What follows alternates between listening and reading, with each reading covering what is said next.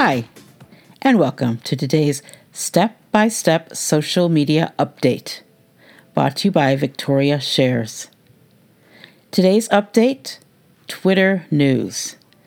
Yes, that's right, Twitter is in the news once again. Twitter has been trying to make changes to make the platform more user-friendly and to grow their user base. This is a biggie that people have been asking for a very long time. Finally, Twitter will be relaxing the 140-character limit on tweets. And here's how they're going to do it. There still will be the limit, but no longer will the URLs for your photos or other links be included in that 140-character limit. Sometimes that would be the hardest thing about posting to Twitter.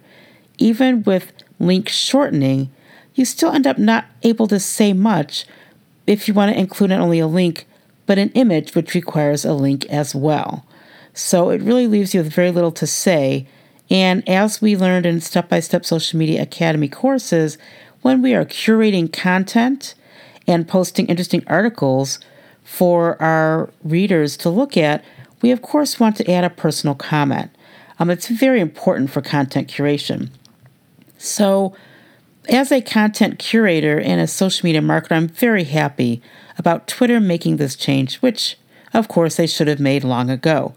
This way, we can really feel free to add our personalized thoughts to our tweets, even if we might be sharing an interesting article from someone else, instead of just simply putting up the article.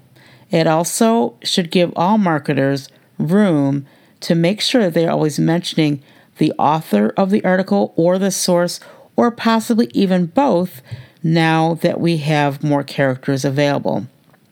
So in other words, if I share a post from the Content Marketing Institute, let's say, an interesting post from their blog, it might be nice for me to not only mention the at CMI, at Content Marketing Institute mention, but also to find the Twitter handle of the specific author of that article.